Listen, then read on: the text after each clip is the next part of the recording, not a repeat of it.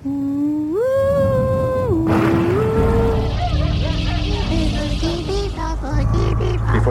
after, before, after.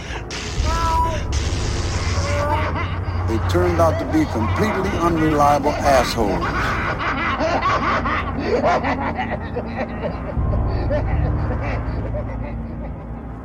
Hello, Tim.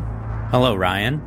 Hey, and hello, everyone listening. Welcome to Dismembering Horror, episode 167 of Dismembering Horror, the podcast true where myself, Ryan McDuffie, and myself, Tim Aslin. Two myselfs. That's right. We talk about what worked for us, what did not work for us, and anything else we found interesting or noteworthy about you guessed it, horror film.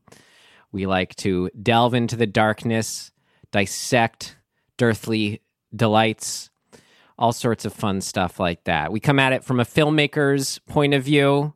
Tim and I both have those minds and muscles, so we can come at from that kind of critical lens.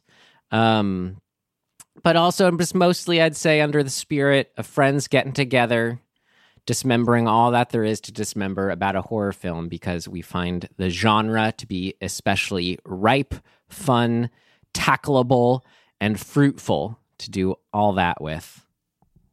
I think that covers it. Yeah, there you have it. Okay, great. Whether you're just joining us or not, there you go. And for episode 167, we are officially moved on from our October 2021, where we dismembered 3 part 3s of the famous franchises. So we're getting back to our old hat pull methodology here. But Tim, just some quick news, I guess, before we get to this week's film. Horror news, Tim. I don't know if I should put this as a quiz or not with you. Let's see. So it's been announced that there are going to be 2 revivals of another iconic horror franchise that we have covered on this show. One is going to be done through Elijah Wood's Spectre Vision, and the other is going to be a Mexican-produced film that's going to be Spanish language. So there's your hint. Spanish language. This film was originally Spanish language, but it was not Mexican. Oh my God. Am I supposed to glean something from that? I don't know. Should I give you more hints? Jesus. Horror icon in a certain country that went on to spawn like 9 films, TV shows, all sorts of stuff. Oh wait, did we talked about this at some point, didn't we? No, I said this is one that we've covered on our show. Covered. Oh, is it the damn it, what was that called? The guy with the top hat. Yes, exactly. You mean Coffin Joe. That's right, Coffin Joe. So even though Coffin Joe was originally played by the filmmaker himself due to, just working with what he had available, kind of became a not reluctant icon, but a just going with the flow icon. Yeah, no, I don't know if it's going to be At Midnight I'd Take Your Soul or what, but there's 2 new Coffin Joe projects in the works. I thought you'd like to know. Wow. That's exciting. Yeah, since you're such a fan, I know. And then lastly, I just thought it was fun. So I just wanted to mention real quick, just to even further wrap up our Rule of Threes exploration from last month. Mm-hmm. During last month, I'm like, I just want to watch like a series I haven't really seen before. Just something, okay, look, it's all on HBO Max. So I watched through all 5 Final Destination films. Have you seen those? I think so. I think I've seen them all. Okay, cool. I'm pretty sure I have. I auditioned for the 5th one back in the day. And let me tell you, the script, the early version of the script, the working title, I probably have mentioned this before, but the working title was Final Destination. Oh my God, no way. That's even like a push for you or me. That's like Final. God, I feel like even our recommendations doesn't go that far. I don't know. Maybe I've just lost perspective. Wow. They change it. I've met the writer of the first one. I don't remember if he did ones after that. He's a super nice dude. He's very cool. Is it Glenn Morgan? No, no. They're the two guys who like came from X-Files. Oh damn it! What is his name? I'll think of it. Anyway, second. I wanted to give my Jeffrey. My great. Cool. Well, my short in summary review of all of them was that it was really fun as a franchise because it just has a formula and it does it hard, and that's kind of what I like in a lot of series is. And as far as just a rule of threes thing, or, we were talking about how the third film in franchises often kind of hones what it's doing in a lot of ways, or it's when it's kind of fully realizes its premise almost. I will say, the first one was my favorite just for being the original, having that depth of the story, whatever, like what we said with our other first films, Nightmare on Elm Street. But I will say my second favorite was the third one. It was Is the third one the highway one? No, it's the roller coaster one. Ah, yes. With Mary Elizabeth Winstead starring, which certainly helped too. But yeah, she's great. Something about the roller coaster and just all the kills. It was that right balance of serious and silly. So it was cool. Notice, it's the third one also. Here we go. I wouldn't mind revisiting. I rewatched the highway one. Is that 2? Yes. Okay. So I rewatched that, I don't know, sometime in the last year. Great. Well, we got a whole film to get to today, unless you had anything to report on your end.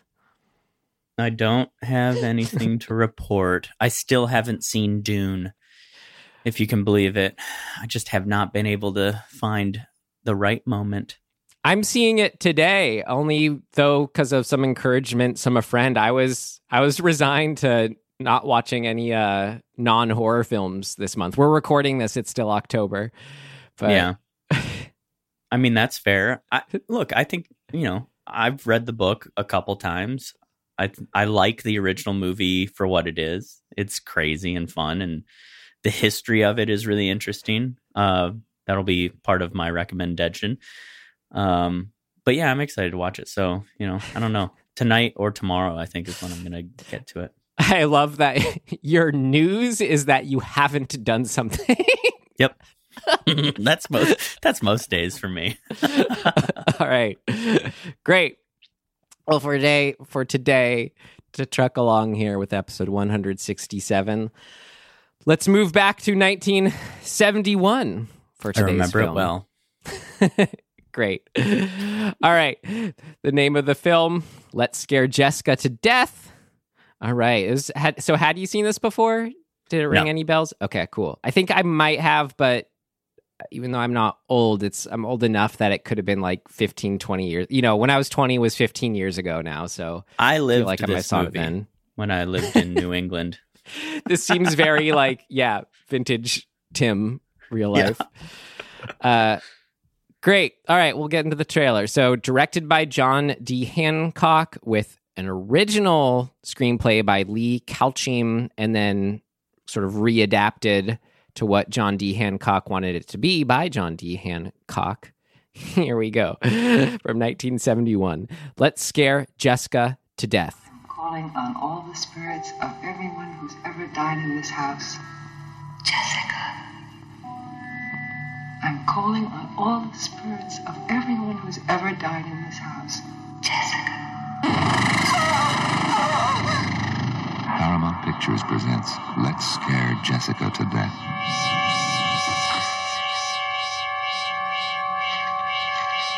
I'll just take a minute! Jessica, you're home now. Who are you? Why have you been following me? What's the matter with her? She knows who killed that man. What man? I don't know. He was lying right here. But I swear it's true. creature or whatever it is that killed the antique dealer killed them all. I think you should go back to New York for a while. You could see your doctor.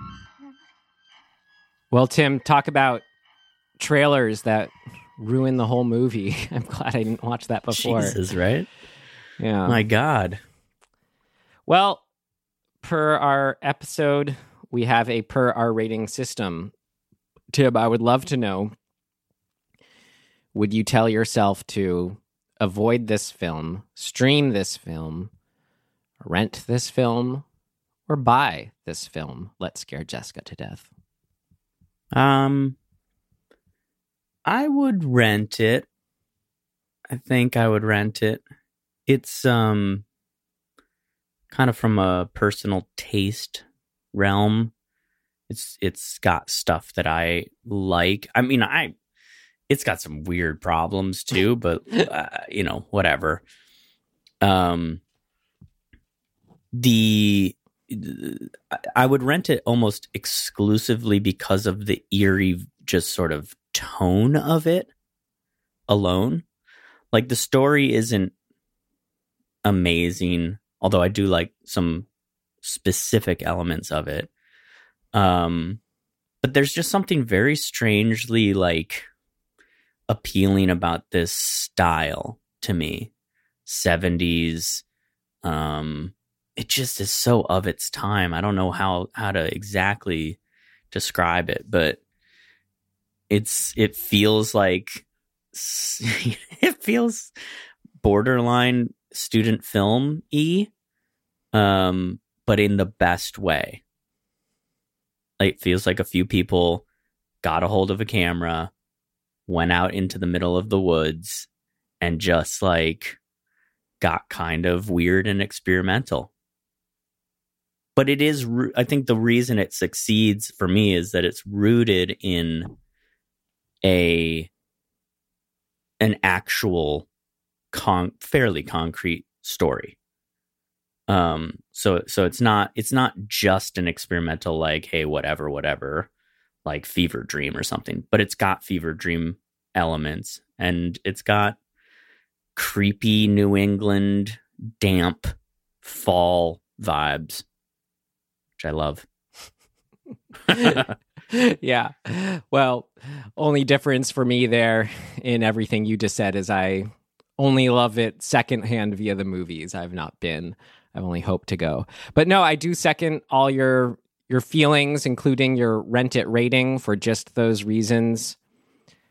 Yeah, man, you can't make a 1971 movie unless you're in 1971. Right. All right, so rent it all around. Actually, and that's the one I'll just, how I viewed it, just to be a little more specific. I'd give them a little more credit than saying student filmy, and just say clearly like indie filmy. That then which is what happened. Indie film got picked up by a major distributor. But yeah, I mean, that's a better way of putting it. Sort of what I mean is like contemporary student film often is trying to do what 70s independent film did. Got it. Okay, cool. So, sorry to be unclear. Sorry to mince words, but we are dismembering horror after all. All right. Well, Tim, since this film's your wheelhouse in a way, do you want to give us our summary? Just tell us what this film is and a brief rundown of what occurred in it. Sure. So, you've got three friends, Jessica, Duncan, and Woody. And Jessica is newly out of a insane asylum of some sort, hospital, for whatever mental disorder she's been suffering from, but she's seemingly better enough to be out in the world. And her boyfriend Duncan, who was a bassist in the Philharmonic, has decided to buy a apple orchard up in Connecticut. And so they're leaving New York City in a hearse, no less, with his bass in a very large coffin-esque case. Hence the hearse, right? They buy a hearse to accommodate the bass et cetera, et cetera. And, it's fall and they're driving up to see the house that he purchased on this apple orchard and to live off of that instead of the city. And very quickly we understand that Jessica may or may not still kind of be suffering from either delusion or maybe some schizophrenia or something of that ilk. But she's keeping it under wraps.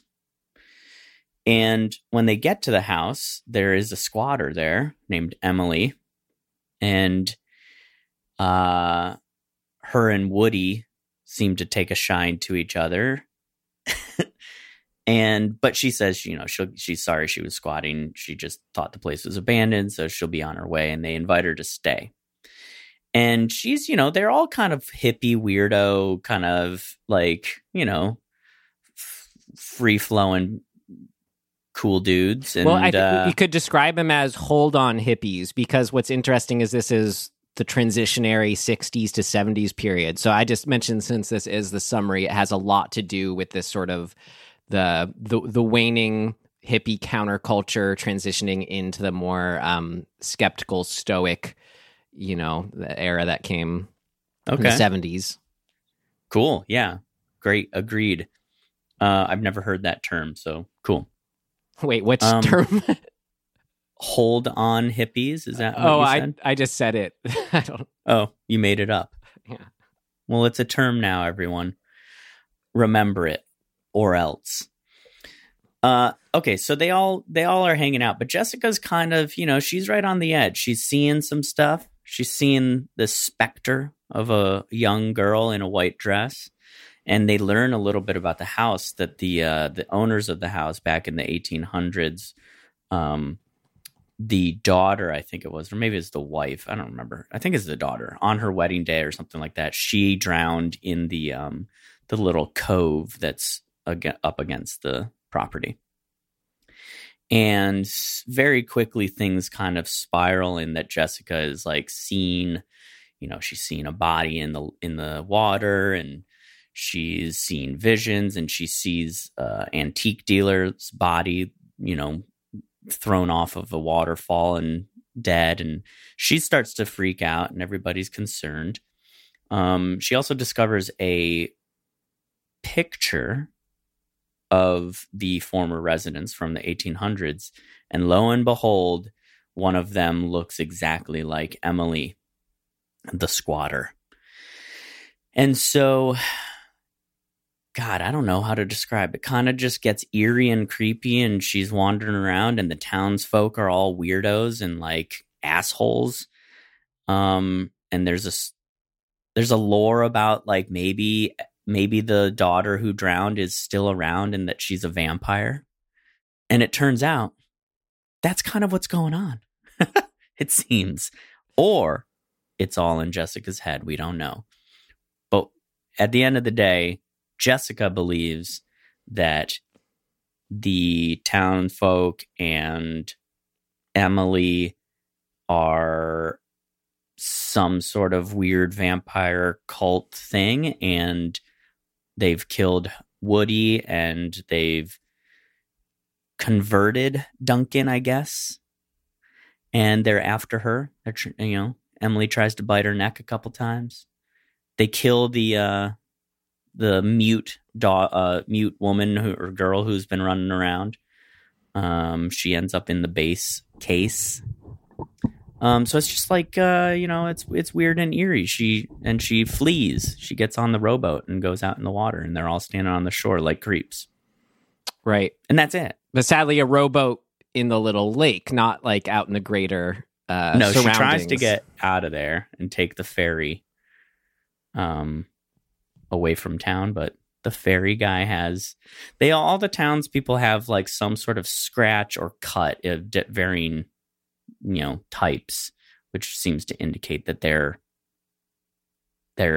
something. I don't know. That's pretty vague. That's what I was referring to in the trailer. It really spoiled a lot. That was our big ending, was that they all had vampire scars. Right, but like what does that even mean? They're just like scratches. Well, some of them are like deep cuts and some of them are just scratches. Like, what does that imply? I think for whatever reason, they just didn't go with the standard 2 holes vampire thing. Yeah. That's fair. It is creepy, though, regardless. It's like, to me, a lot of this movie is just sort of feels undefined, but like it doesn't matter because it's more about the like eerie feeling that it gives you and not sort of so dependent on like literal translation. And that kind of works best because Jessica, we don't know her state of mind. So we don't know what's real and what's in her head. And that's the movie. Great. And this is the rest of our episode. We'll continue on here. The first section, what worked? What worked? What worked for you? What worked for you? What worked for you? It worked like a charm, Smith. What worked? What worked for you?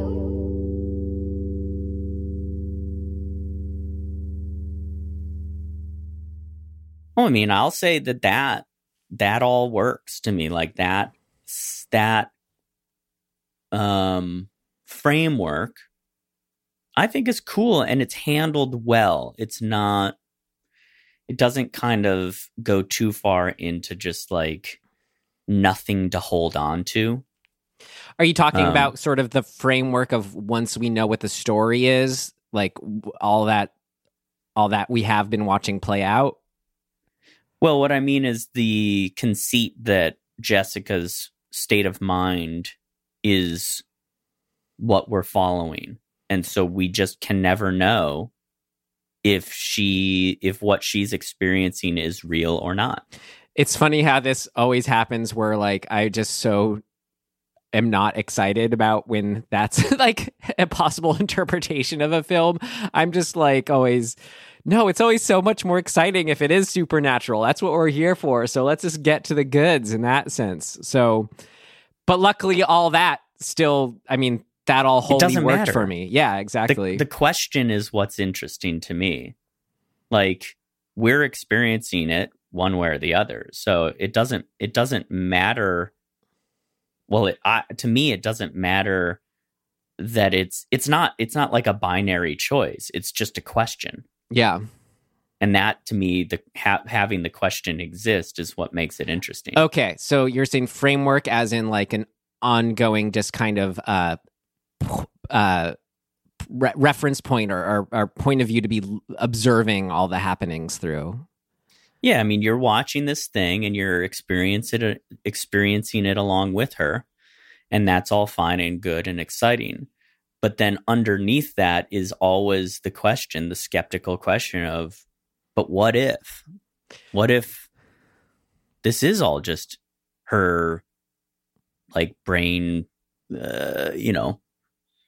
misinterpreting things or whatever, just a sort of a fever dream. What if? Yeah. And you can walk away from the movie going, shit, I don't know. Cool. Yeah. Scary. It's like a dream. Did it happen or not? Yeah, I can kind of build off that in sense, even though it's like in that the story sense, it doesn't specifically excite me when that's the case, but in the stylistic sense, it really excited me. Like maybe my favorite example, like what you're talking about, just representing her state of mind and whatnot.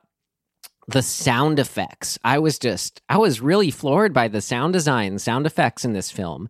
Whether it's we have just sort of like occasional, just low undercurrent voices, whether they're her voice of like her, her inner monologue kind of whispering to herself, or just other discordant voices or things she's imagining other people saying.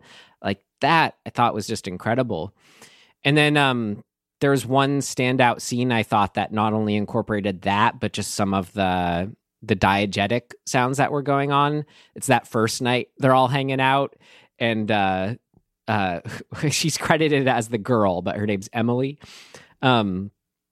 She starts playing on her old, what do you call that kind of guitar? I forget. A lute. And then so Duncan, who I'll mention is really funny and distracting. Just he's the doctor or the psychiatrist from The Exorcist, so it was like, oh yeah, that guy.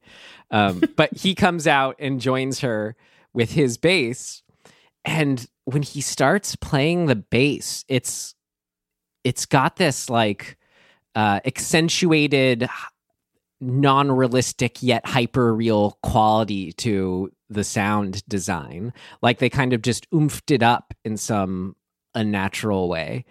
And it just sort of starts to play to Jessica's paranoia. It's sort of like should be a fun, comforting moment, and it kind of is, but then it also just, all the sound design, including that, just adds up to make it like there's just something wrong and off here. I was really wowed with what they did.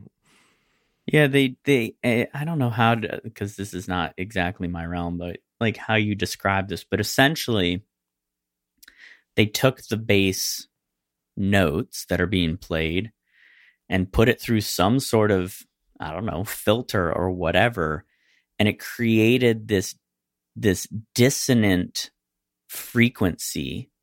And then they took that and pumped all of it up, like right onto the verge of it, like peaking, where it's just sort of the sound itself is almost falling apart sonically, like it's actually starting to crackle almost. And it is very unsettling. It's cool though. Unsettling, a good word to maybe get into. Just kind of expand more on kind of what you said up front was working. Just atmosphere, vibe, location, all that. Like, yeah, I agree. Just overall, the soundscape. There's one thing that I don't like about it, which is this guitar strum thing that like happens a fair amount to sort of end out sequences.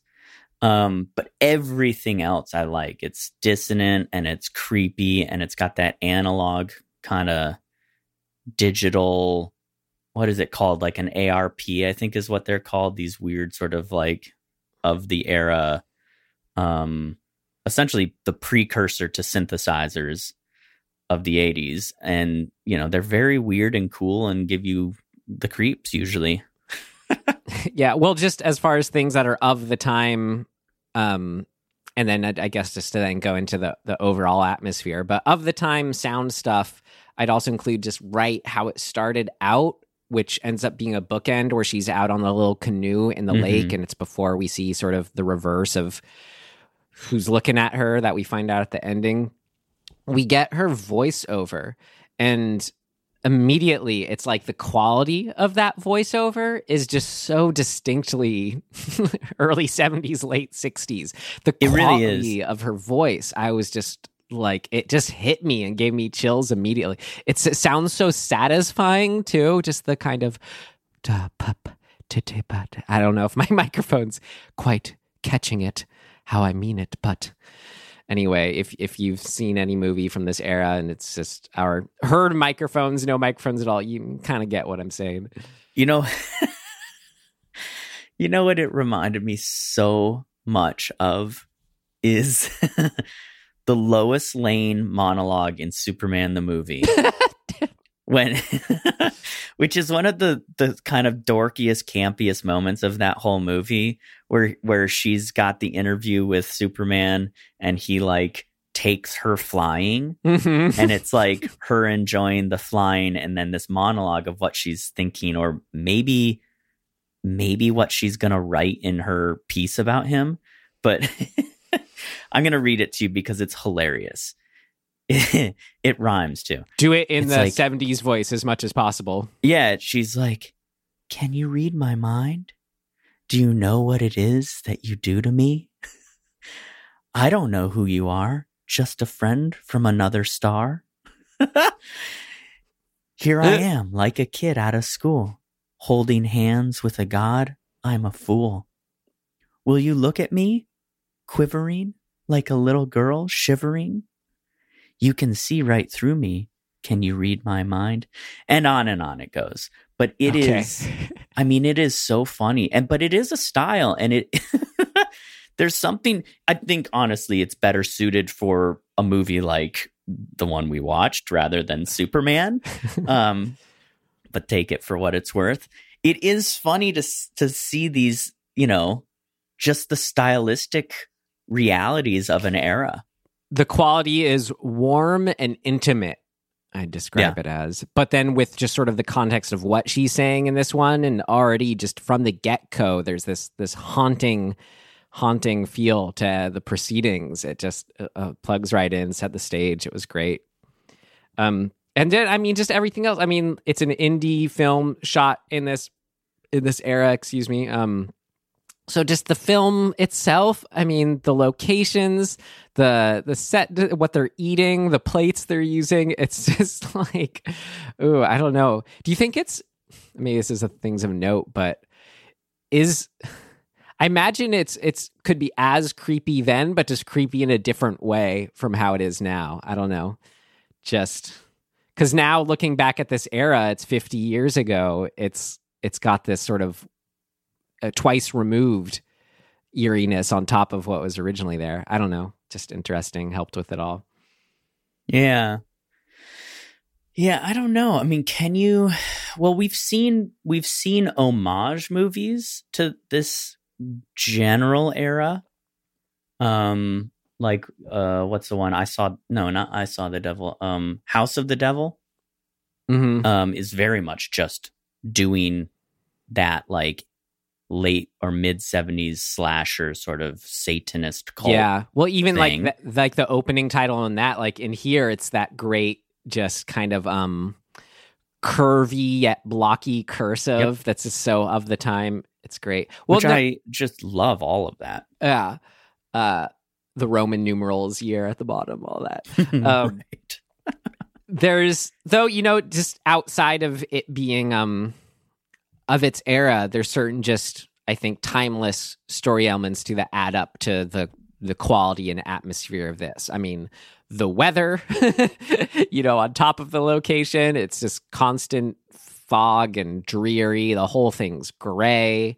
The fact that it's on an island, I think, as a big part, small island town with the community that from the get-go is just, they're just like old people staring at the young hippie types, so there's that tension that's there. The fact that they're moving into an old house with an attic and quickly learning the history. It's just got all these sort of key tenets of this kind of story. I never know to say tenets anyway. Yeah. No, the environment, I think, I don't know which came first, really. Is this a chicken or an egg thing? But it is so this Dunwich horror kind of Lovecraftian New England eeriness. And I'm like, I imagine that the reason this environment is so perfect for scary stories is just because that's naturally what it evokes, rather than we now associate this era with horror because of the stories that were told about it. I think the eeriness came first.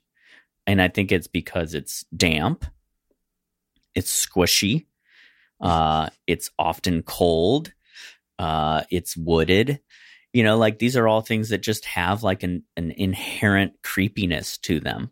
At least for me, growing up in that sort of area and living in that area for a long time, it always just feels kind of eerie and cool. Yeah. Well, cool to me. Cool and cold. Yep. Well, just to shift gears a little into other things that are giving it an underlying just sort of tension. There's something always off. I'll say, its overall realism is maybe I should have included in everything we were just saying, just that realistic 70s style, plug right into, just something about it feels real. But in a story sense, in a character sense, I thought it was really well done, and actually plugs into the idea of sort of, imagine coming out of the free love 60s time. So we have this couple, they're trying to make things work with this new farm life. But, they're on the level, it's where she can ask him, oh, well, do you think Emily's attractive? And, he goes, yeah. And, that's fine. That shouldn't be, an issue. But it does sort of get at that I don't know how to describe it. It's like, it feels like the death of that era. Yeah, it's like the most optimistic kind of free love. You know, even though the ideals and ideas were there, it doesn't mean that just because they believe them doesn't mean they necessarily are able to embody them, which I think is a big theme and idea of stories, both real life and not, about this time.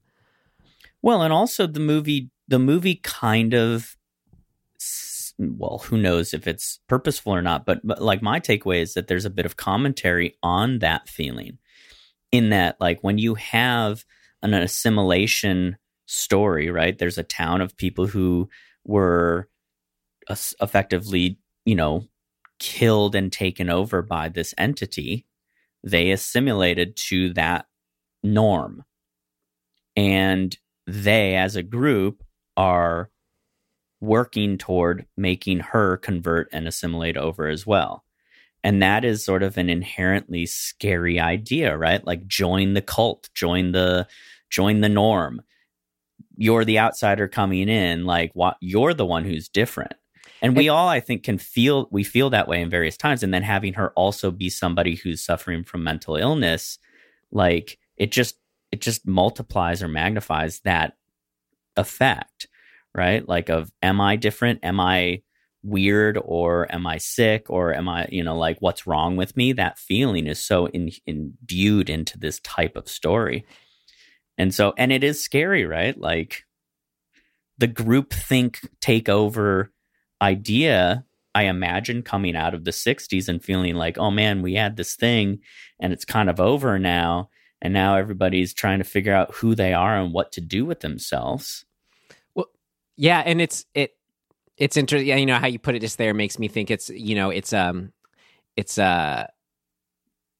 you know, looking at things like politically, however, just, you know, just energies in the world, you know, that's sort of a, you know, one ideal went too far, so now conservatism has to step back in. But this story, it's just works great how it's like she's a vampire or whatever from the 1800s. So it is just like this sort, I don't know, it gives that sense of the past doesn't want to die and we can't move on from it, and you get trapped in this town. Yeah. Such a New England thing. Yeah. Like, New England is just so steeped in this old world history. Yeah. You know, it's cool. The other thing that I think is cool is that this was a really transitional era in the US, right? This sort of philosophically transitional era where people were like, man, who are we? What are we doing? Like, what's the point? What does anything mean? Like, the great rise of esotericism through the 70s and like the searching for meaning and searching for purpose was huge at that time, which ironically, you know, seems like it kind of happens every, I don't know, probably every 50 years or something like that. There's this sort of rise of that and then fall and then, you know, whatever. But yeah, I like all that stuff. It's really creepy and, you know, interesting to me. Yes. All right. How about ghost vampire stuff? I'll tell you what, Ryan, there's very little I love more than a creepy old picture. Yeah. It just, I don't know why, man. I'm also a big fan of those, like when you go to like a ghost town or an old West town and you do the portraits, like you dress up and do the portrait. Like, I think that stuff's fun. It's so dorky most of the time, but once in a while you get it right and it looks amazing. Oh, especially there are places that do that with what's it called? The old like tin print thing. Yes. Yeah. Tin type. Yeah. Yep. You got to do that. You and Britt got to do that. You guys would look great in old timey. Well, she really wants to do tin types. They're hard, man. They're really a challenge. You have to sit still for like an hour. Well, tell her I'll be happy to model for her. That sounds awesome. Okay. Yeah, no, that picture that we keep seeing so much of Emily. I mean, it looks just like her. It's so funny. Well, the ghost vampire stuff, and I want to use both of those words too, because I don't know, this film does something interesting or cool where it I don't know, it kind of acknowledges that vampires, depending on the specific rules within this whatever story, they can be ghosts essentially. Like, let's say if they can kind of move around or appear or disappear in a kind of ghost-like way. I don't know. So I just thought that was interesting how this felt like a ghost movie, even though it was technically vampires, but at the same time also blurred those lines in the rules themselves. Yeah. You know what I mean? But as far as if you're kind of looking at them as ghost spectrals, we also have this just sort of random ghost girl that kind of like leads Jessica along and helps her a bit, or like tries to show her stuff or whatever. And I don't know, just that kind of that kind of presence in this film, and then also just the idea of the girl Emily too. It does that thing that we talked about that I love. Like like the Wailing and Asian horror, where the ghost is just a fully present, just shot like any other normal person presence or being. You know, there's nothing really extra given to it, except for maybe in the performances that are sort of coming through in a interesting undercurrent. Anyway, I just love when films do that, and it was cool to see a relatively earlier example of all that. Yeah, I have to say, I think that what they're doing with this character, who does she have a name, or is she's just a mysterious blonde woman, and she's mute. And I think that this is really kind of sorry, I was actually doing that wrong. Looking at the credits here, yeah, Emily is okay. Sorry, I was using Emily and the girl interchangeably, but the girl is different. The girl is... so the girl is the mute, yeah, blonde girl. Yeah, who's sort of a specter, right? Yeah. Seemingly. Okay, so I just have to say, from a writing and story point of view, I think this character is not only really cool and essential, but it's really, really well constructed. So here's why. Number one, we think it's in Jessica's head. So we've already set up this like unreliable narrator with Jessica, because we don't know what her mental state is, but she's seen this woman. But then they take it further, and she is physically real and other people are seeing her, right? Like, they chase her down. Duncan grabs her. They're like, "What's your deal?" And then to also make her mute. So she's essentially, sort of from a fairy tale point of view, playing the role of this like specter guide, right? She's guiding Jessica along her journey. But by having her not be able to talk, they're doubling down on the lack of ability for Jessica to communicate how her experience exists to other people. And so by having the guide also not be able to communicate is so smart, because it evokes the same sort of frustration that Jessica already feels, right? She's like, well, this person holds answers and I can't unlock them. Just like Jessica's brain can't kind of necessarily be unlocked to describe or explain what she's feeling or going through. So like having that kind of, they're like, I guess you would say it's almost like a foil to her. And then to also have that person be killed and put into the case, the base case, which is sort of, has all this death symbolism around it as well. I think it's just so smart, because it's all layering the same feeling and the same sort of deeper metaphorical meaning of the story, of like feeling other, feeling displaced, feeling misunderstood or unheard. Like, all of those things are wrapped up in how they construct this character, and I think it's super smart, right? And effective. Right, which are all universal things we can relate to, and right, exactly.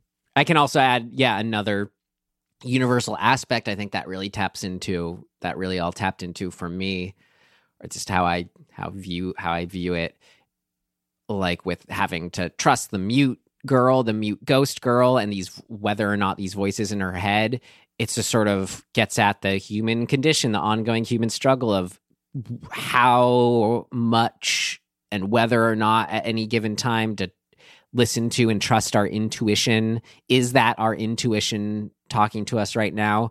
This doesn't make logical sense in just kind of the world that my husband, boyfriend, and friends are walking in, yet I feel this so strongly. You know, it taps into all that really effectively. Yeah, it's super cool. Well, ghost stuff, you know, I sort of made the stretch, even though it's a vampire story, you know, touching on how it works in ghostly ways, but also it works in vampire ways, where I just loved every time we had that kind of mini assault on her, where they'd try to like, where she'd come out and try to bite her neck and would appear out of the lake. Like, all that was so good. And you could feel just like the, I don't know, just kind of the physical invasiveness of it. Yeah. And, yeah, it is. It's weird to me how effective this style of filming is too. I'm not sure I know how to like put my finger on what is making it feel so creepy, but it's the cutting of it, the editing of it is so effective. Like when she's in the water and it's and I don't know what it is. It's just eerie. Everything about it. I mean, in this case, particularly like the things that are not perfect about the sound actually help in that, like, they obviously struggled with some sound issues throughout. But that's, I think, just circumstantial, right? You can't necessarily have a mic in the water. So you're not really hearing the actual water of the take. They've got kind of a faux water sound happening, but that makes it even more freaky because it's like, it's again not reality. It's a version of reality. It's a fabricated thing. Right. We've noted that being like intentionally used in films like Qui-Gon, I remember, just kind of. Yeah. Yeah. But once you get that, everything's just a little off feeling. It's not always, I think when you try to do that purposefully, it often fails. Not always. But when it's just a matter of fact of like the circumstances, and in particular in a movie like this that's meant to make you feel uneasy or unsettled, it ends up coming back around and working really well. Yeah. Well, another film from 10 years earlier that I think does that, I just rewatched a 5-star favorite of mine is Carnival of Souls. But you remember just absolutely. Like from the get-go of that, when you have this, what's clear ADR, it disconcerts you in a way rather than it just being bad. Yeah. But it's not like really it's cool. Intentional. Yeah. So then when you do get, like, for example, when she's swimming and you've got this sort of weird feeling, and then she brushes up against the body in the water, all of the soundscape stuff that's happening makes it so much scarier to me. I mean, it's almost like in a way, it's the same thing as a jump scare stinger kind of thing, but it's obviously kind of a precursor to that, and it's way more effective to me. Like it doesn't feel cheap in the way that stingers often do. Yes. Adjectives coming to mind. You're talking about all this. I already said visceral is a big one. Organic is the other. Yeah. Yeah. So I love that stuff. Another really good scare is when they get into the house and she sees Emily's like legs flip by up the stairs for the first time. It's so good. I mean, I think if you want to do jump scares actually well, watch this movie and kind of like dig into those moments and what's working about them and why. Because like it's doing a slightly different thing than what has become the I don't know what to call it, the formula, I guess, for a jump scare. And I like it much more. There's a moment also when she's in the attic, I love the design of the house in the attic and all that. I'm sure it was just a place. But there's I don't know, it's probably a 30-second kind of sequence where she's looking at the picture in the silver frame and everything up in the attic, and she's by herself and she's hearing voices and stuff like that. And then they cut to deep in the sort of recesses of the attic. So it's a long shot through the attic of her. And there is a shadow person just in black darkness, just obscured enough, right? But it moves, and it's easy to miss. And I think that they actually cut to it twice for that reason, so that you kind of go, if you missed it the first time and you weren't sure what you saw, they show it again the second time, and you go, no, that's a person, like that's a figure right there in darkness. And it's super, super creepy. And then they just cut and turn the camera around, and it's Duncan standing at the top of the stairs, fully lit. And you're like, wait, but was it him or was it a different thing? Like it's creepy and eerie and just off settling or off sort of reality enough for you to question everything. And I think that to me is the big strength of this movie, is that the movie is constantly putting you in the same state of mind that Jessica is in, which is, I don't know what's real. But I'm seeing stuff. And I know I'm seeing stuff. So what the hell?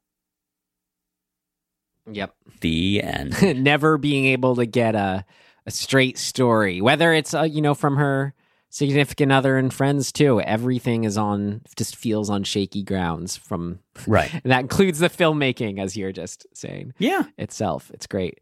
So just to jump to, I guess, or more vampire stuff. And just what the story ends up being. We've already mentioned it in terms of atmosphere, setting, story, of it being a sort of, it's their word for small. I guess it's town, but it feels even small. It's like population 20. It's like a village. Yeah, like a small New England village. But that, I will just say, made me. I don't want to get into what didn't work yet, but let's just say I was so happy when that twist was revealed, and I just sat up in my seat. I just wasn't expecting it. I don't know. It's just because, again, it feels so like realistic, the style, and like a Deliverance, sense when they first arrive and see these dudes hanging out on the porch. Like, I would never have thought, they just seemed like extras who were sitting there when they arrived. You know, I didn't think they were going to come back in the story as also having been turned into vampires. But also how incredibly effective is, and it reminds me a little bit of The Black Cat, I think, if I remember right. That's the one where they do this, where when she, where have they been? I think they're in town. It's like the first time they're in town. And the three dudes are standing next to the hearse, and one of them is digging his heel into the door. Oh yeah. And like scratching it up. Like, what an asshole thing to do, right? So right off the bat, I'm like, dude, these guys suck. Like, what's their problem? And then she walks up to him, and they do that thing where they put like a 14 millimeter lens in the face of these three guys. Like, their faces are all distorted and it's kind of canted, and they're like pushing in. So it's just like whomp in your face, like super creepy, super evocative, because we've just already been set up to dislike them. And then they get in our face even more, or her face. And that whole sequence it's the perfect way to evoke a visceral, like, anger, fear response, because you're like, just get out of there, like, or kick their asses or something, because they suck and they're being weirdos, and like nobody should have to deal with that. And I love it. So to have it come back around where it's like, oh, okay, they're not just jerks, they're weird vampire cult villagers, like, or whatever they are. Which, you get what I mean, just came especially as a surprise when it felt like, they were literally just extras or something like that. Yeah. No, it's so good. Yeah, and I mean, more just I agreed on all of that. Just other elements of that being the story that I loved. Yeah, as I said, when it was revealed as the twist, but just the idea of this siren figure, who seems innocent, young, innocent, pretty woman who ends up actually being I don't know what the word would be, the controller, the captor of this whole little village. Yeah. And just combined with the setting itself, like where you could just buy that this could happen at the small town. I mean, if she gets the ferryman, like no one is ever coming in and out, hardly at all. Right. If they do, they're either, it's not hard for them to get them, or it's not out of the realms of possibility. They might just, visit and then leave again, like whoever sold them the house, like whatever. I don't know. It's just so you can just, it has this feeling of like you could just buy sort of these pockets of the world where this could happen and no one would be the wiser. 100%. Yeah. Yeah. And moments therein with the ending, I like you described that one. Something I'm always a sucker for. This happened in it's like the literal bad guys closing in moment that like I just love it when movies do it. I'm a fan of using it too when it's like you have often the group that's a sort of coming straight at both the camera and our protagonist. And just like, what was it? Not the Tenant. The Tenant was the Roman Polanski one, but what's the one that was where she's upstairs where it's the old priest looking out of the top stairs New York window? Oh God. Damn, what is that one? It's the Sentinel. The Sentinel, yes. Right. You remember the end of that, like everyone just walking in on. Yeah, it was that exact kind of scene. It's just so much fun. I'm such a sucker for it. So I appreciated that. We see it in all of, a fair number of these movies. It's a really effective device. Like you said, Carnival of Souls does it. The cult, it is the Black Cat, I think. It's like in the basement cult scene. Yeah, I just watched that again too. It doesn't reach that moment where they're all literally closing in. They're just kind of outsiders. But still, that was eyes, as far as eyes, groups of eyes looking at you. Yep. Yeah. It's cool. And then that's a sort of getting us to the ending here. I love that. But then just to have it just make it feel like this nice little novella with that ending of a that wraparound of an ending where it's just as simple as, okay, we've caught up to where we were. Oh my God, it's just, I almost forgot about where it started, of just her in the canoe. But just makes it so, just give it this nice, satisfying click into place. But then the added bit of info this time being not just the context of what we just watched, but that reverse shot of she's stuck in the middle of her own miserable lake, being confronted with, is she gonna go back to shore where all the vampires await her or not, or just be left to die there? Yeah. And again, possibly just a metaphor for the experience of being institutionalized. Yeah. Like we don't know, or even just the experience of battling with mental illness. Yeah. Like it's a really cool, just, I don't know, way to depict a bunch of different possible metaphors, I guess. Yeah. I mean, just in the context of a horror story, like you really feel that almost as if it is a metaphor for she's almost escaped the asylum, but this final guard that she's befriended turns out to be in on it too, which is like the ferryman who, was just seemed so separate and not was ever going to, and it just kind of like the townspeople themselves, like the ferryman especially just seemed so separated from the world that we've just entered of being a ghost. But nope, turns out to be a vampire ghost too. So just, and it's also, can't escape. It's such a, an allusion to mythical stories like the ferryman that takes you from limbo to Hades or whatever it is, like all of that stuff. So for all we know, this is more of an or is it allegory? No, allusion, I guess, to that kind of thing of the transition from one realm to another, and like being trapped in limbo and not being able to get either to, let's say, your actual reality or what people consider reality and your insanity. Like maybe like it's got all of those things kind of built into it, of that like that liminal space of the fairy, right? It's like you just don't, it's very eerie and very, poignant, I guess, to this story and to the broader implication of her state of mind. Well, and in the sense of, we talked about it being the hippie sentiments being not, still not being all it.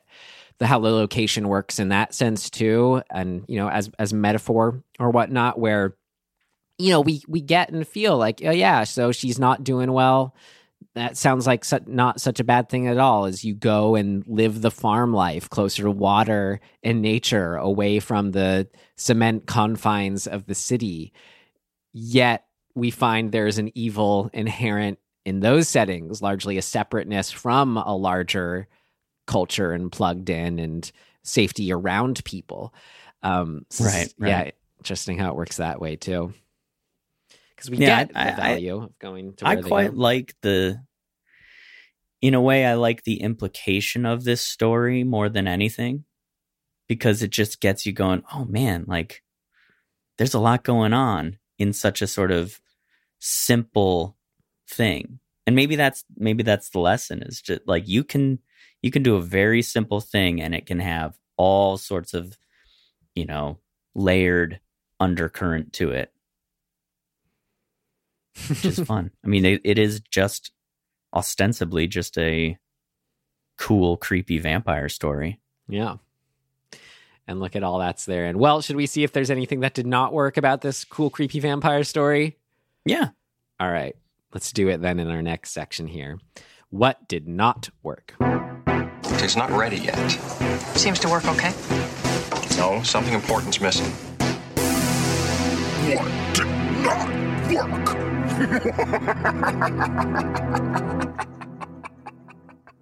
This reminded me, I should say in a good way, of it didn't work so much for you, of I am the pretty thing that lives in the house, and we watch other movies. But for all that was working about its era for this kind of film, I do feel like it came before an era where the 70-minute horror movie was less in vogue. And I think this movie would have worked a lot better for me. Not saying it didn't work, but for what it was, simple story, well told. It could have been, an hour and a half doesn't sound like long, but when you sort of think of the possibilities, if they had just cut 15, 20 minutes out, I thought it would have behooved this film. And because that kind of combines with, I don't know, Tim, like I'm curious how your viewing experience was with Emily being in the old picture and that kind of being like in the movie from the beginning, like from early on, because like it's so clearly her that I just kept going like, okay, it felt like they were gonna that was gonna be the twist, but I'm like, guys, that's not a twist because it's so like obvious, right? So it was just sort of this, I don't know, so just maybe it's just a first time viewing thing, but my feelings the whole time watching it kept being like, there better be more going on than it's that she's the one in the painting, because I think it's supposed to be obvious, but at the same time, I can't tell if the movie wants me to think that. So anyway, that's all, is to kind of plug into also what I said, like why once we got the twist where it was the whole town and she had already gotten her friends too, that I really perked up then. To be fair, I didn't realize it was Emily until maybe the second or third time they showed it. Cool. And I was like, oh, right. Okay, here we go. So I don't know. I mean, I think that's, you were particularly observant and some people might not be. So hard to say which is the right choice. All right. Well, yeah, you could, I don't know. Yeah. I mean, nothing more to expand on for me then. Just was kind of because of all that and just in general reasons. Could have just been a little shorter, would have worked better for me, but whatever. Yeah, it's a tough call. I think I maybe agree. There's sort of a section that's like 2/3 through where I was like, we're kind of doing the same thing still. So yeah, I could get behind that idea. Even if it's like 5 minutes, it might have served the movie. the thing that really just was hard, I'm so glad it resolved itself, but that opening couple scenes of ADR like dialogue is so bad. I mean, it's so bad to the point that there's a moment when Jessica is talking and it's ADR, right? They've clearly done a voiceover, like it doesn't match. And then she says in camera, her mouth moves and says, "All right." And they didn't even bother to like put that ADR in. Like, something must have just been really messed up with the sound on the day that they couldn't use it. Threw it right out. So that's exactly what we said did work about Carnival of Souls, but for this one, it didn't quite have the same unintentional effect. It's so over clear that it's like an unresolved screw up. To me, like, they tried kind of, but I just don't think that their attempt at fixing it was good enough. Well, it was wildly distracting, and I remember thinking, like, I'm not going to make it through this movie if the whole thing is like this. And then they cut to a scene where I think it's the dinner scene, the first dinner scene, where suddenly this sounds fine, and you're like, oh, okay, cool. But then later in the dinner scene, when they get the instruments out and Emily is so clearly not playing the lute, right? The music that's coming through as her lute playing is not even remotely what her hands are doing. And then Duncan shows up with a bass and his fingers aren't moving at all. And the music is it's moving around. And it's just like, to me, little things like that are really problematic. Like, just don't shoot the hand that's moving, that should be moving along the fretboard or the neck of the bass, so that you don't get screwed in this kind of continuity problem. It's just too distracting to me. So, it's interesting. I didn't notice those latter things. Of course you did. The instruments. But no, what is interesting is, though, but you admit there's other technical things that may have been unintentional yet did work for you in that disconcerting way. I know. So it's a really weird line. And I don't know. That's why I say I don't think, generally speaking, it can be manufactured. I think it's one of those things that just gets left to the film deities that just decide when a thing's going to be cool or not. Yeah. In the favor of Carnival of Souls and in favor of, as far as the ADR, and sometimes in favor in this one. Like, to be fair, as this movie carries forward and less of those actual overt problems are visible, the weirdness is sort of, it hones down into a place where I go, okay, this is actually the movie. Like, we started outside of this kind of the zone, like the right zone, and we've like moved our way from the beginning of the movie into the zone, and now we're in the zone. Okay, cool, we're in the zone, we're good. I can like let it go.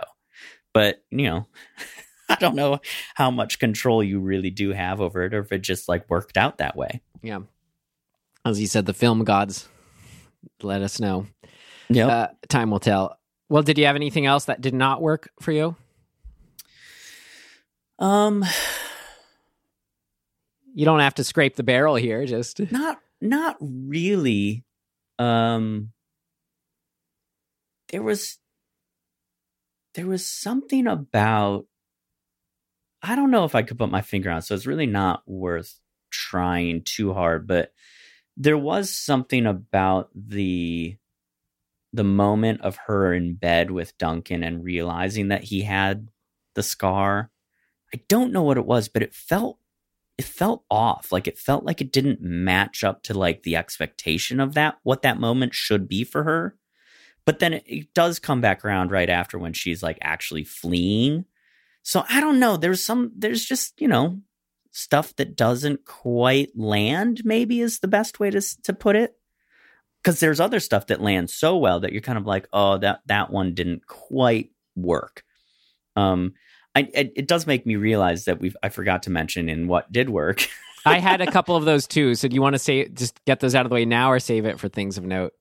Well, I have, sure, let's do them in things of note. Okay. I really don't think I have much more in terms of things that didn't work.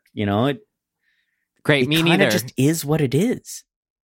That's what I said is all I had to say. But, okay. Yeah. Let's do some things of note, which will include, some noteworthy things that worked. We may have failed to mention. All right. Right. Things of note.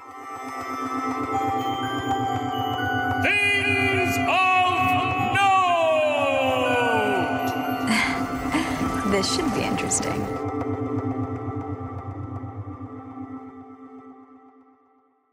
Or I have to say, I don't know how I failed to mention this. I feel like I thought of it and then didn't say it. The hand coming out of the water along the side of the boat is one of the best scary shots ever. I don't know why. It's the right hand. It's the right speed. It's the right frame. I don't know. It's so awesome. Like, that's a poster. Yeah. It doesn't, I think part of why it works is because up to that point, we've only ever established that there was a woman in the lake.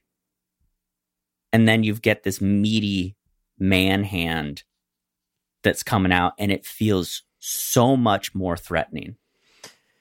And it's wet. And then you have her, whatever that whale harpoon pick thing. I think I don't know what that thing's called, but it's basically a hook on the end of a stick so that you can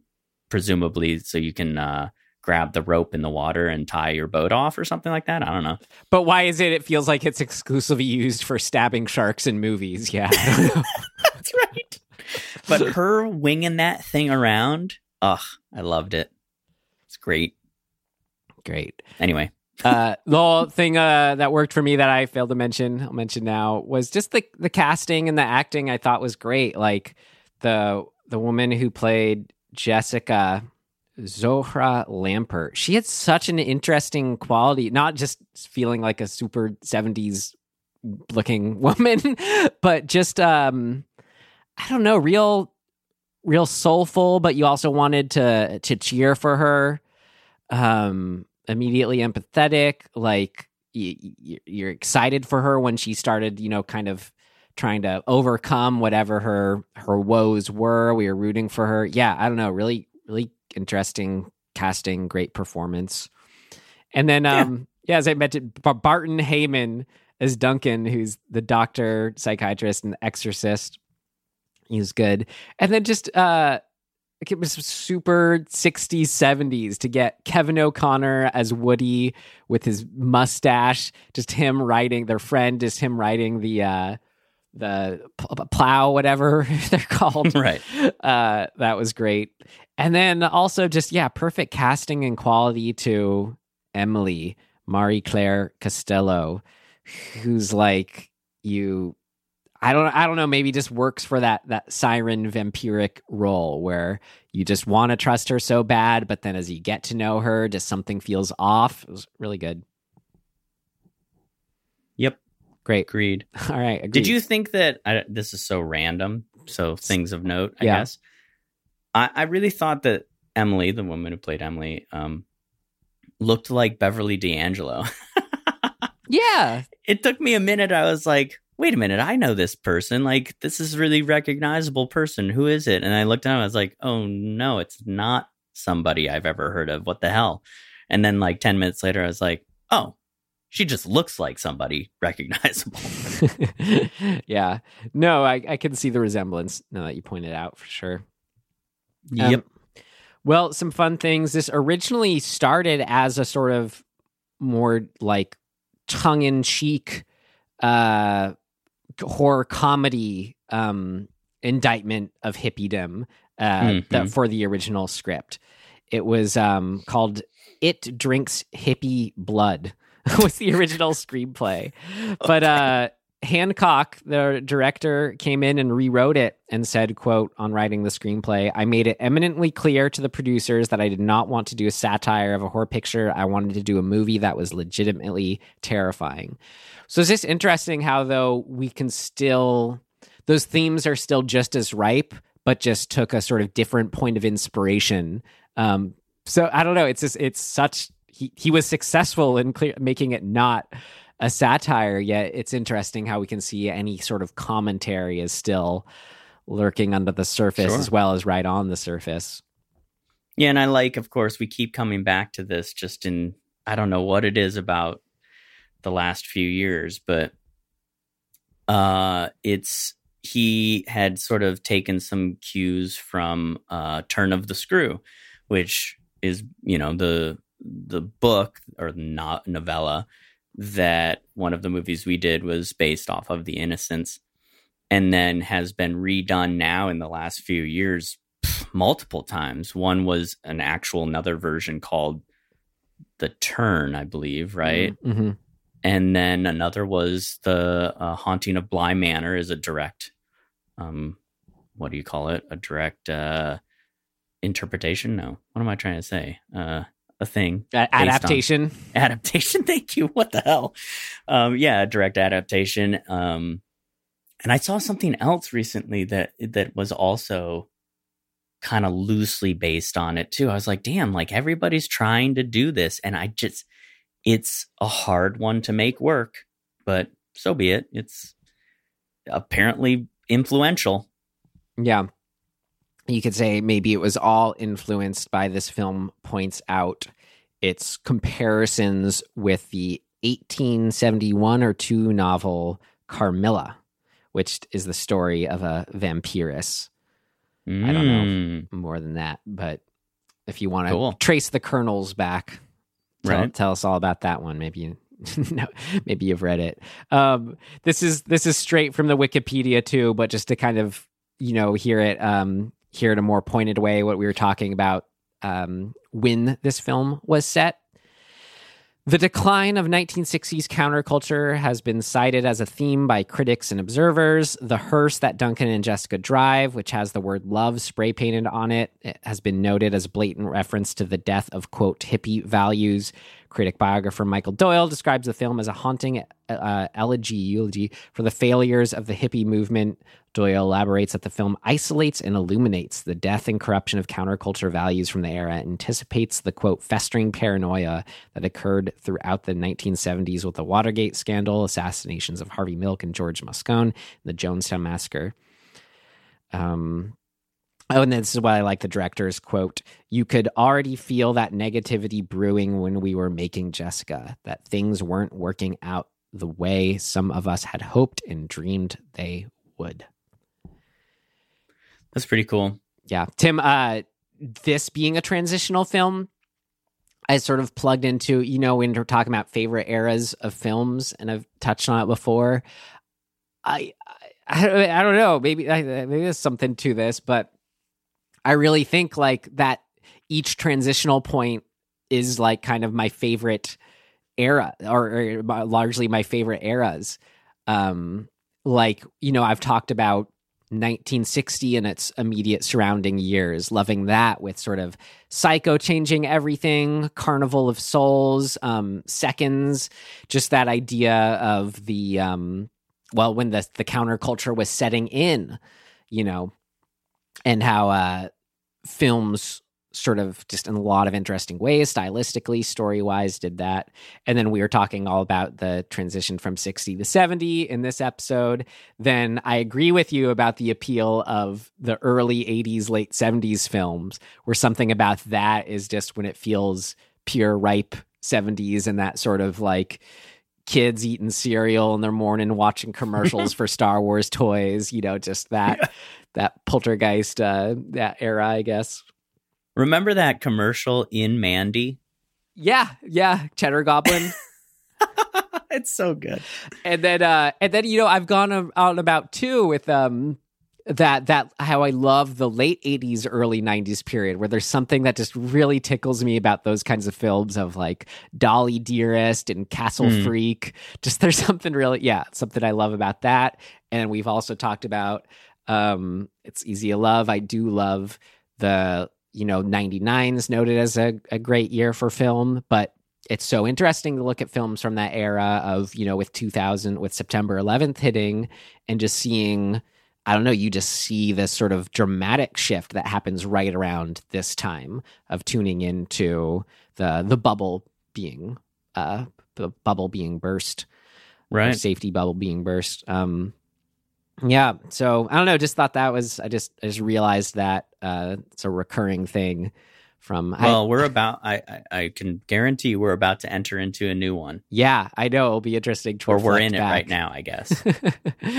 Well, maybe in a few more years, also touch on that 2000s to 2010s transition. Right. Feels a little too early to dig into that too much. Still, nor do I know enough about. I'd have to think longer on the earlier decade transitions. I started with 1960, the 50s to 60s transition, but 40s to 50s, 30s to 40s. I'm sure there's stuff in there too. Any other things of note you had? No. Just the last one I wanted to put out there. Be curious what their thoughts on it, because I think it's just like another kind of unanswerable, ill-defined question. But when you're talking about how so much of the sort of atmosphere and eeriness that came from the indie kind of quality that this film has, camera movement, film stock itself, whatever. How there's a certain kind of power and depth that comes from that's behooved by its indie lower budget quality. Yet we know, think of, just always my go-to example, but just think of David Lynch working with a full budget he needs on Mulholland Drive and creating the scariest moment in film history of the hobo stepping out, or what he did with sleek digital cameras coming up with these eerie, powerful moments in Twin Peaks: The Return. It's not a given that an indie quality will necessarily is necessary for reaching that place, that you can do it with a sort of budget supporting a vision in place. I think we lose track of that because we see that squandered with the kind of the common Hollywood jump scare, type films that we see a lot. And, we forget that maybe they could be using a budget. It sounds super elitist or picky, but maybe that is just my taste. Don't like cheap jump scares. Whatever, though. It's fine now. I've been rewatching some of those 2000s movies like House of Wax and stuff. They hold up so well. They're so of an era. They're fun. Maybe that'll happen with the 2010s movies. Anyway, I don't know. Yeah, what do you think about that? Yeah, I don't know. I mean, if you're setting out to do something, I don't know. I guess, sorry, just to keep rambling and say my thoughts on it, it's that the unifying thing between those two different poles I can see is that the intent there is strong. Mm-hmm. Mm-hmm. The belief of the magic of film and what it can do is what's consistent. So maybe I'm kind of just posing and answering my own question, but I thought that was all that was interesting. Yeah. I do too. I don't have an answer. Okay, no additional thoughts. Okay. Watch everything. That's my answer. That's what we're doing here, right? Horror movie by horror movie. We'll get to them all. Cool. Great. I'm glad this one, I'm glad you pulled this one. Yeah. And we were watching this Blu-ray we watched came out January 2010, thanks to Scream Factory. So it hadn't been, it was harder to track down till recently. Well, this is fun just to, to some legacy notes on it from the Wikipedia, just because it's a nice way to wrap up. Let's see. As with many movies, the tone of Jessica is what matters, and that is indeed where it succeeds. That's a quote from Sarah Century writing for Sci-Fi.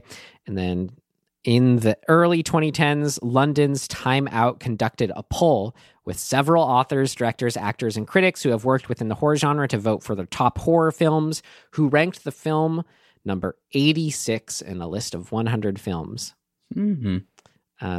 2006, Chicago Film Critics Association pronounced Let's Scare Jessica to Death the 87th scariest film ever made. I don't know how much you're pushing it when you reach 87, but hey, there are a lot of horror movies out there. People are aware of it to some extent. It's doing something. When I rented this from Videotech, the girl who rented it out was like, oh yeah, I love that one. I hope you like it. Super cool. So it has its fans. Nice.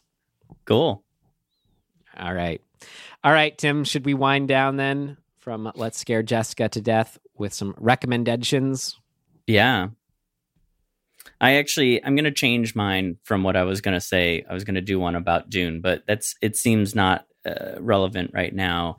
What does seem relevant to having just watched this movie is the location environment of New England made me think of the series that I just finished and quite liked, called Midnight Mass, also a vampire tale. So I was skeptical at first because it's the dude who we've kind of wondered about. His name's Mike Flanagan, and gotten some criticism for kind of saying that he doesn't like believe in ghosts, and people are like, "What are you talking about? You direct horror. What's your problem?" And I think that maybe that's from me. You mean I don't know if people say that? No, you're not alone. You're not alone. No, he's very hit or miss for me, but I've been wanting to check this one out. I've heard good things. I agree. And, I hated Bly Manor. Like, hated it. Or I turned it off, like, where I was like, I'm not into it. But I quite liked Hill House, so. Yeah. Anyway, so Midnight Mass, equal parts creepy New England, incredibly moving at times. I was like, okay, I can get behind this one. So that's mine. I've been recommended it once from you, but recommended it twice from other friends too. Nice. So I'm gonna check it out. Well, to look at the other side of the coin from vampires, I'm gonna represent shout out recommended a werewolf movie, and talking about its perfect example of transitional from 90s to 2000s and that period. Too. From 2000, I hadn't seen Ginger Snaps. I thought it was great. Ginger Snaps rules. Yeah, it's so good. I watched it under Joe Bob, but he kind of points out where like everything's great except for the title kind of just doesn't evoke a lot, or I don't know. Yeah. Whatever. Great except for that. I'm fine with the title, whatever. But anyway, I was taken with it, thought it was great. I get its fandom it has is much deserved. Really interesting to look at. Like, it was apparently really hard to get funding for it because of the school shootings that were just happening around that time too. So, another big, something representative of that era too. Anyway, that'd be fun. Maybe we could dismember it sometime, but for now I'll just recommend Ginger Snaps in case you're like me and hadn't seen it, but I know a lot of you have, so I'm joining up now. Sweet. All right, Tim, you got a hat handy we can pull out what we're watching next week? I sure do. It's right here. All right, I believe it's my turn. Your poll, right? Yeah. And stop. Okay, here we go. Let's get it the right way. Can you read that? The Beast with 5 Fingers from 1946. Cool. 46. Here we go. All right. We had some ongoing requests for older films of this era. So I think I did a delving of lists that were specifically like top horror films, 30s, 40s, 50s, and tried to put in whatever the ones I hadn't seen were from that. So this is one of them. Nice. Let's see how it holds up. All right. Well, until then, you can find us wherever you found us, including at dismemberinghorror.com. We've been up on our Instagram, all sorts of fun things like that. We are a proud member of the Connected podcast family. That's Connected, no E at the end. We're going to say more on that later. We're still in the early stages. We're joining them. I'll be doing some more shout outs soon of other shows we're excited about.